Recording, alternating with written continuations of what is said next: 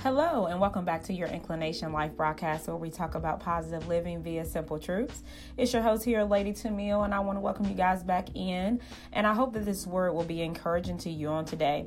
So on the blog this week, I wrote a post entitled In Season, Out of Season, Stay the Course. And in this, I talk about the very familiar scripture where Paul admonishes Timothy to preach in season and out of season, to be instant in season and out of season.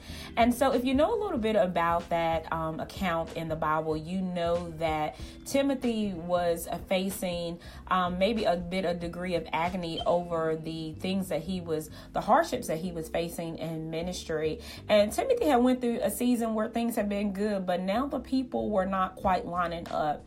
And that makes me think about that even though we all may not be preachers, or we may not all be in positions where we are necessarily leading a large group of people, we all in some type of way connect to people, whether it's people on our jobs, people in our families, or whatever. And there are seasons where things just seem to go right. It seems like everyone is in a great mood and life is going well. And then there are those seasons where our interactions get a little bit more difficult than they normally are. And it's in those seasons that we have to remind ourselves to be instant. That is to be constant. That is to not waver. That is to not come off the course of who we are. See, you have to be who you are at the core. You have to have integrity in your character. And that character has to be able to stand through the good, the bad, and the very ugly. And so today I want to encourage you that no matter what you are doing in life, no matter what you're going through, no matter what may be being thrown at you in this season, hold true to who you are. Hold true to the course that you are on.